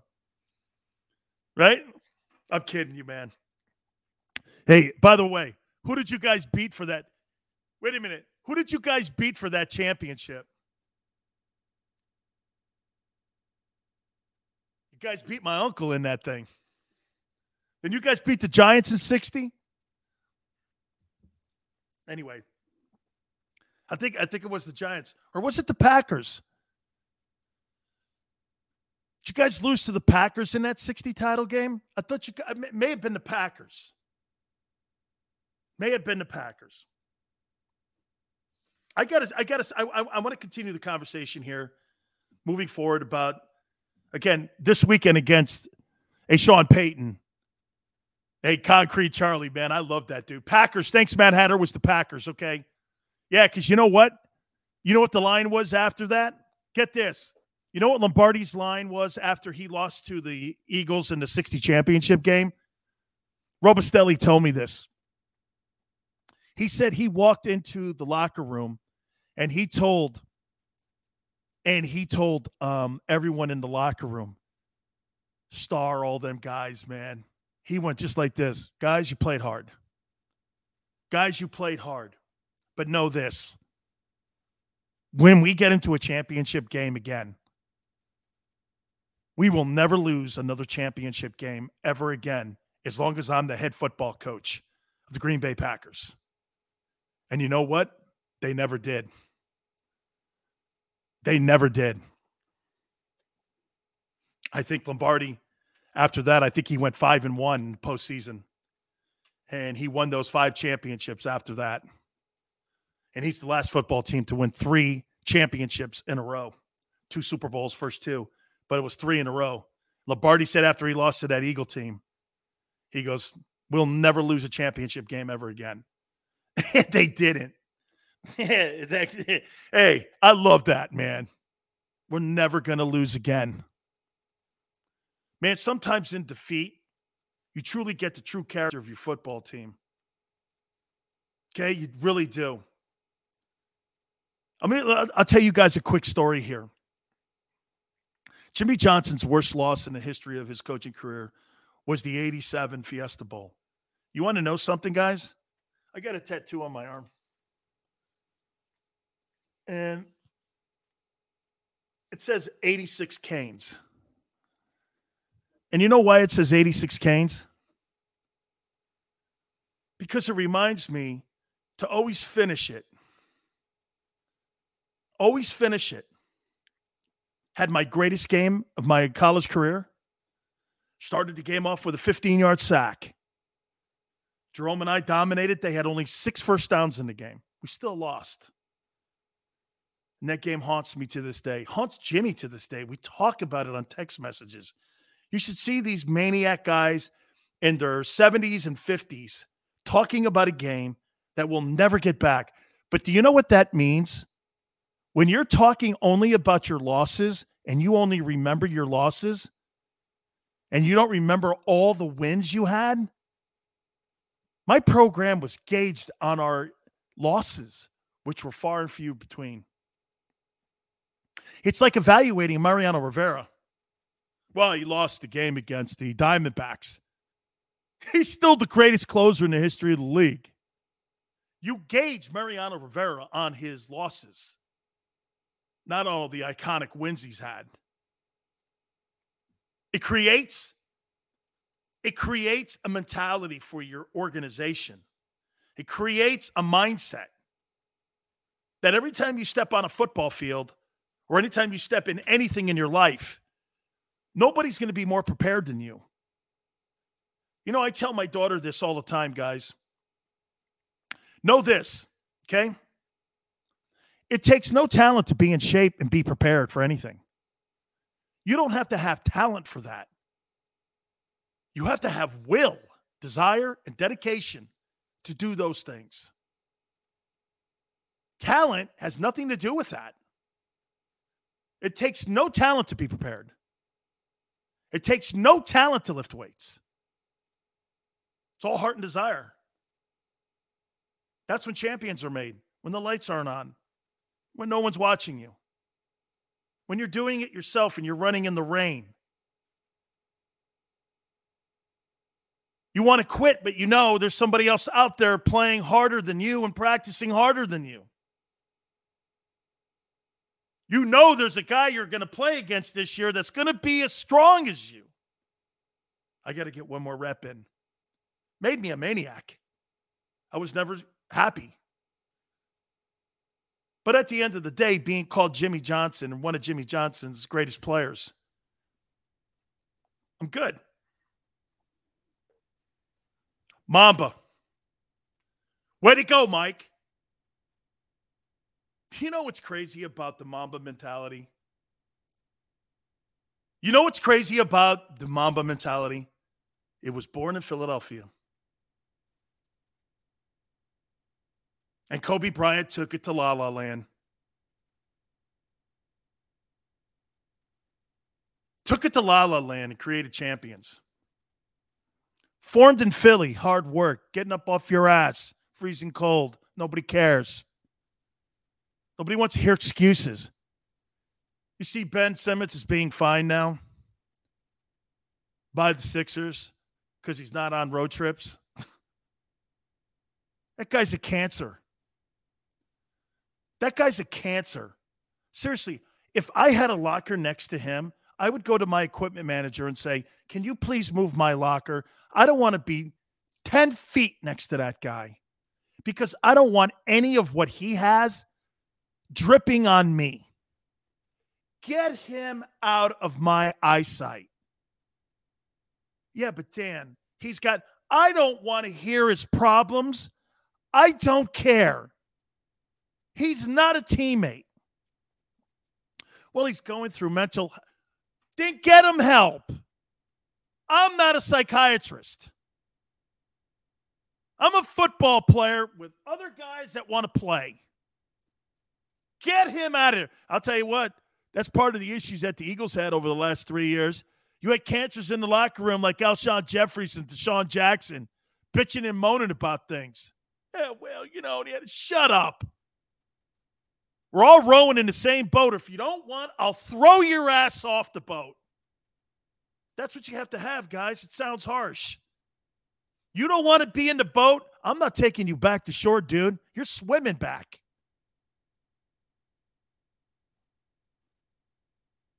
You're swimming back. That's what these Eagles now are starting to develop. They're starting to develop that little bit of a attitude. Why is that? Because you're running the ball. You know what's crazy about running the ball versus throwing the ball? Drop back, stop the clock. Drop back, stop the clock. When you're running the ball and you're a defensive tackle and you got to go like this. All right, bitch, let's go. Let's bring that on. Let's go. Hey, Jerome Brown used to look over at me and go like this. Hey, Sills, I think that guy just said he could eat a bowl of soup off your head. I'm not kidding. I would turn and look at that guy and go, what'd you say? The offensive lineman would go like this from Notre Dame. Man, I didn't say nothing. I'm like, man, I'm going to kill you. And Jerome start laughing. I go, hey, man, this guy's psycho, man. There's something wrong with him. Seriously, there's something mentally wrong with. We're doing this in the middle of the game. Read your afternoon guy's book that he wrote on me and Jerome. Who's the afternoon guy on 97.5? The Fanatic. He wrote a book on me and Jerome. Okay, look at the chapters. We're all over this thing. And Jerome would go, dude, he's talking shit on you, man. And I'm like, what'd you say? And this guy would go, I didn't say. I go, I'm going to kill you, man. Then Jerome just started putting his hand over his head going, there's something wrong with this guy. I'm telling you, man. There's something wrong with him. And I'd look over at him and go, oh, okay, right. And you're normal too. Mike, that's the guy. Yeah, man, that guy wrote a book, man. It's about Penn State, Miami, how we killed them that night. We had like 20 tackles between us. It was crazy. We just destroyed them. And we're just talking all kinds of crap on this guy, too. Hey, I'm going to kill you. But that's the kind of attitude you got to have, man. That's the kind of attitude where, get this, you ain't running nothing on us. You think that 85 Bears or that Ravens team or the Sap Buccaneer team or some of the great defenses weren't intimidating? You know what? I will say this, man. It's almost impossible to be intimidating today. I get it because the rules are so, there's no taunting. You can't talk crap on people any longer. No, Chris, I played against Mike's Notre Dame teams. Hey, by the way, we gave Mike's Notre Dame team the biggest beating in the history of the school. Hey, we beat them 58-7. We beat Notre Dame 58-7. Oh, hey, guys, know this. So I go back home. I went to Catholic. I know it may not seem it, but I went to Catholic schools. So I went to a place called Stanford Catholic. Okay? And so I go back, and the nuns are going, I can't believe what you guys were saying about Notre Dame. That's God's team. I went like this. Well, touchdown Jesus took a knee. My God. Hey, Trev. Hey, man. I went just like this to Sister Fish. Well, touchdown, Jesus took a knee. Oh, my God. What? Holy cow. Holy cow. It's just crazy. Oh, yeah, man. Big Sills is big mouth talker, man. There's a headline that's out there. Sileo, like, it's something like about when we played Oklahoma, because I was talking all kinds of shit on Oklahoma. I was killing them. Bosworth sucks. He's this, he's that. I was getting in your head, because we were all raised in the era of Ali. Okay? There was a headline in the Herald. Sileo backs up his big mouth. I should post it on my Twitter page at Dan Sileo Show so you guys can see it. All right. I want to hit on Aaron Rodgers. I want to talk a little bit more about New England. Maybe that's the kind of style this Eagle team should be playing like. We'll do all that next. Keep it right here on the National Football Show.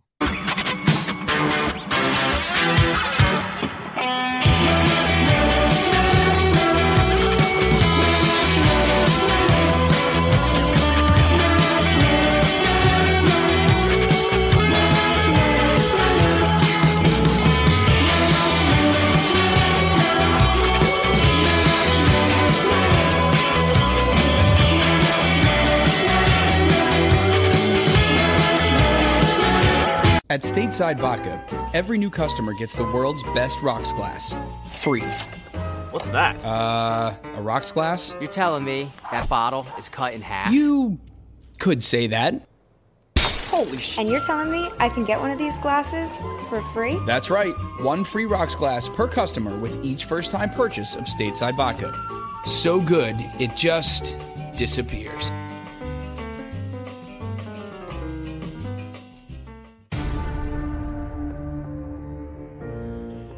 When it comes to the fight against insurance companies, large corporations, and the healthcare industry, injured victims are always the underdog. But that doesn't worry us. At Messa & Associates, we're an injury law firm from Philadelphia, and we come to fight. Our clients know that they've got representation with a chip on its shoulder, and it's the same chip that makes Philly the toughest city in the country.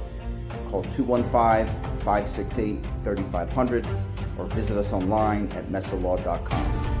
Messa & Associates, the toughest injury firm in Philadelphia. Basketball is part of how we grew up in this city. And every morning, IBEW Local 98 members take their best shot, building this city, rescuing our community from decay, and inspiring the young men and women of the region to take pride in who we are, like the Hawks who will never die. Local 98 members love tradition. John Doherty, business manager of Local 98, says it this way: the best way not to forget where you come from is to never leave. Go for the midnight dares. Go for the game. Go for the hits. Go for the fans. Go for the win. Go to Ocean Casino Resort. Book your trip at theoceanac.com. At Stateside Vodka, every new customer gets the world's best rocks glass, free. You're telling me that bottle is cut in half? You could say that.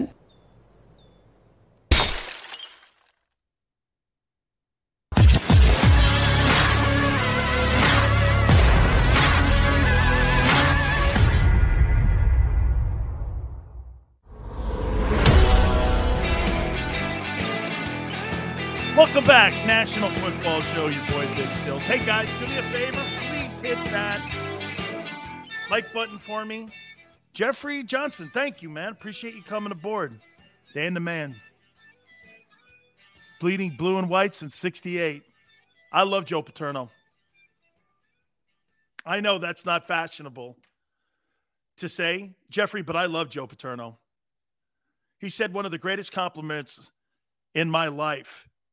He compared Jerome Brown and myself to Salt and Pepper that he had with Matt Millen and Bruce Clark. He said, these guys are as good as those dudes.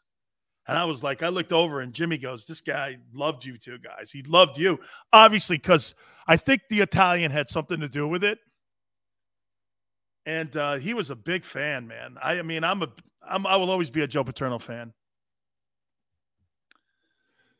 Feast with Pete. Of course it's live, Pete. You think I'd do anything taped? That's for worms. Thanks for coming aboard, brother. So I heard a comment today from Skippy Bayless. And get this. Who do you guys think right now, after 10 games, is the most valuable player in the NFL? Who do you guys think? And guys, don't be a politician. Just say it. Say it. Say it with me. Aaron Rodgers. One more time. Aaron Rodgers. It's okay to say. That's right, Eastside Monster. Aaron Rodgers. Say it. He's 8-1 as a starter. You know what Bayless said today? To show you how our messed up media is today. Well, I can't vote for him because he lied to his teammates. Who said he lied to his teammates? No. There's another media member lying like they are in this Rittenhouse case. They're lying. Why do you think the Green Bay Packers were fined $300,000? Because everybody in that building knew Rodgers wasn't vaccinated, including his teammates. So the only worms that he lied to were the media. And the media thinks they speak for you. They think they speak for you. The media today don't represent me. Just like those people in Washington, D.C. don't represent me. Those people represent themselves, and the media people in my business and in the news business. You think Jim Acosta represents you? Or Jim Acosta? That's why CNN's numbers have imploded. Nobody watches them anymore. Nobody cares about them anymore. Nobody watches that stuff. Those people in Washington, D.C. do not represent me. And they sure as hell do not represent the great Americans in this country. There is absolutely no way they do. So Skip went on the air today and said he's disqualified from being the most valuable player because he lied to his teammates. No, what he really meant to say was he didn't like the fact that he lied to the media. Guys, lied to the media? Who cares? They lie every freaking day. And let me give you the biggest Skip Bayless lie of all time. Guys, you guys may not know this story, and I'm going to tell it to you, and I think you'll probably get a cool understanding. You'll never hear this story anywhere else. May I tell you a story? And the Fox people hide it all the time. Why do you think Aaron Rodgers is in the crosshairs of Skip? Because Aaron Rodgers won't go on his show. And here's another one. Why do you think Troy Aikman has never been on Undisputed or any other show that Skip Bayless is involved with? Because Skip Bayless wrote a book a couple of years back accusing Troy Aikman of being a homosexual. I was there. He's never with a girl. He questioned his sexuality. Can I tell you why? You never saw Troy Aikman in the early years of the Cowboys with a girl? Because he was dating a Dallas Cowboy cheerleader. And it was known that it was off limits to date a cheerleader. You could get her fired. And he was dating her because he knew her from his days, not at UCLA, but at Oklahoma. And we all knew he was dating her. We kept it under wraps. But Bayless kept asking us, how come Troy's never with a girl? He's never with a girl. You always see him with the guys. He's got no relationship. Google it. Google it. He made a reference that Troy Aikman was gay. And also Google this. Troy Aikman's thoughts on Skip Bayless. See what pops up. See what comes up. Okay? And that's a fact. So Bayless has lied his entire career. You know, he calls himself a Dallas Cowboy insider. Who's that? Jerry Jones don't talk to him. Stephen Jones don't talk to him. I talk to Stephen Jones all the time. I'd like to know who this big insider is. I'm the biggest Dallas Cowboy fan. You know why he's the biggest Dallas Cowboy fan and why Undisputed, that show that he's on, has turned into like the Dallas Cowboy postgame show? Because he knows it gets some ratings. It's the only reason he talks Cowboys. What, are you going to talk Jags? What is he going to talk? Giants? Eagles? Steelers? That don't get you to punch. Cowboys get you to punch. Right? If you ever watch any of these shows that are on TV, here, you want me to write the script? Cowboys? Odell Beckham? LeBron James? Ripping on Ben Simmons. That's your script over the latest couple weeks here. LeBron, Ben Simmons, Cowboys. You could produce any show on any network doing that. Brady. Old Cole, Brady. You're right. Cowboys, Brady, LeBron, and NFL. Absolutely, man. That's exactly how they do their shows. Take a look. It's seamless in how they go through the show. Because nobody cares about the Broncos. No disrespect. Nobody cares about the Saints, the Dolphins. They care about Brady, LeBron, the Cowboys, and the NFL. And some college football. And that's why people in Philadelphia can't stand shows like that. Because they're never talking about things that matter to people in cities like Pittsburgh, Boston, Philly. Right? You know, what you do is you miss the hardcore cities. I've said this before to people. Do you know the greatest sports cities in the country? See, to me, I covered the sports cities, not so much the people. Like here, hey guys, this is just an opinion. Maybe you disagree. People in Philadelphia, man, you could have anybody behind those mics on your sports radio shows. Honestly, man, you could have anybody. Anybody. The fans move the needle. They're so passionate about their teams. Dude, you guys, man, you don't care about college. Here's the Philadelphia fan base. Watch this. I don't care about Temple, okay? Eagles, Phillies, 76ers. If the Sixers are winning, they'll care more about them than the Phillies. Flyers are in that conversation. Okay, and if the Flyers are doing great, you can move them into that bottom two anywhere. Oh, those bottom three get moved in order. The Eagles will always be one, though. That's a fact, dog. People always go like this. Well, if you ever talked in Philly, what would you talk about? Eagles. Can't go wrong. That's right, Jermaine. Eagles. Eagles and who's ever winning and what the storyline is. Smile, Villanova. Really? Hey, dude, I do like the coach's gear, though. I like Jay suits. Okay? Them suits are dope. Got to give it to him. Jay Wright wears a dope suit, dude. Okay? He coaches that team like he's Pat Riley.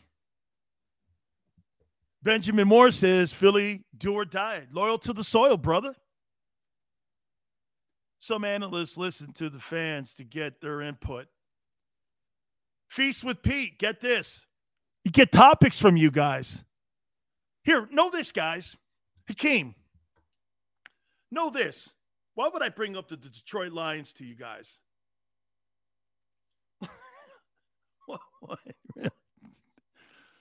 You guys would rather talk about a sub at Geno's than listen to me go, hey, man, you know what? I think Dan Campbell's really doing a wonderful job, and he's really got that program, at least playing hard. You know they got a tie against the Steelers. What'd you say? I didn't get that. Wake me up when you're back in my world. Don't care about that junk. Right? Hey, man, did you hear that? Oh, can you believe it? Watch this. Here, I'll give you another one. Hey, man, can you believe it, what the Rams are doing? Wow, the Rams. Guy in Philadelphia is sitting here going like this. Oh, wake me up when he's back talking, okay? And great. I don't care about them guys. Nobody cares about anything about Commie California anyway. Nobody cares. Ken says Jay turned down the Sixers. Who wouldn't? Okay? With Benjamin there? Come on, man. I'm not playing. Oh, great. Hey, Ben Simmons, go get me a hamburger. At least do something for your money. Right? Hey, guys, do me a favor, man. Okay? Please hit the like button. You guys are having such a great time with you guys. I hate to wrap it up here, man, but listen. Hey, Rob Stone was awesome in the first hour, man. Okay, you guys are great. Please go back and listen and watch a little bit later on. Share it if you can. Hit that like button. We'll be back tomorrow going 4 to 6. Guys, I love you guys. Okay, I know, man, right? We just keep going and going and going. We could go for hours here, man. Always, man. It's always great to have you guys. I'll catch you tomorrow, 4 to 6 Eastern time. And we'll see you on the flip side. Save big on brunch for mom, all in the Kroger app. Get half gallons of delicious Kroger milk for $1.29 each. Then get flavorful Tyson natural boneless chicken breasts for $2.49 a pound, all with your card and a digital coupon. Shop these deals at your local Kroger today, or tap the screen now to download the Kroger app to save big today. Kroger, fresh for everyone. Prices and product availability subject to change. Restrictions apply. See site for details.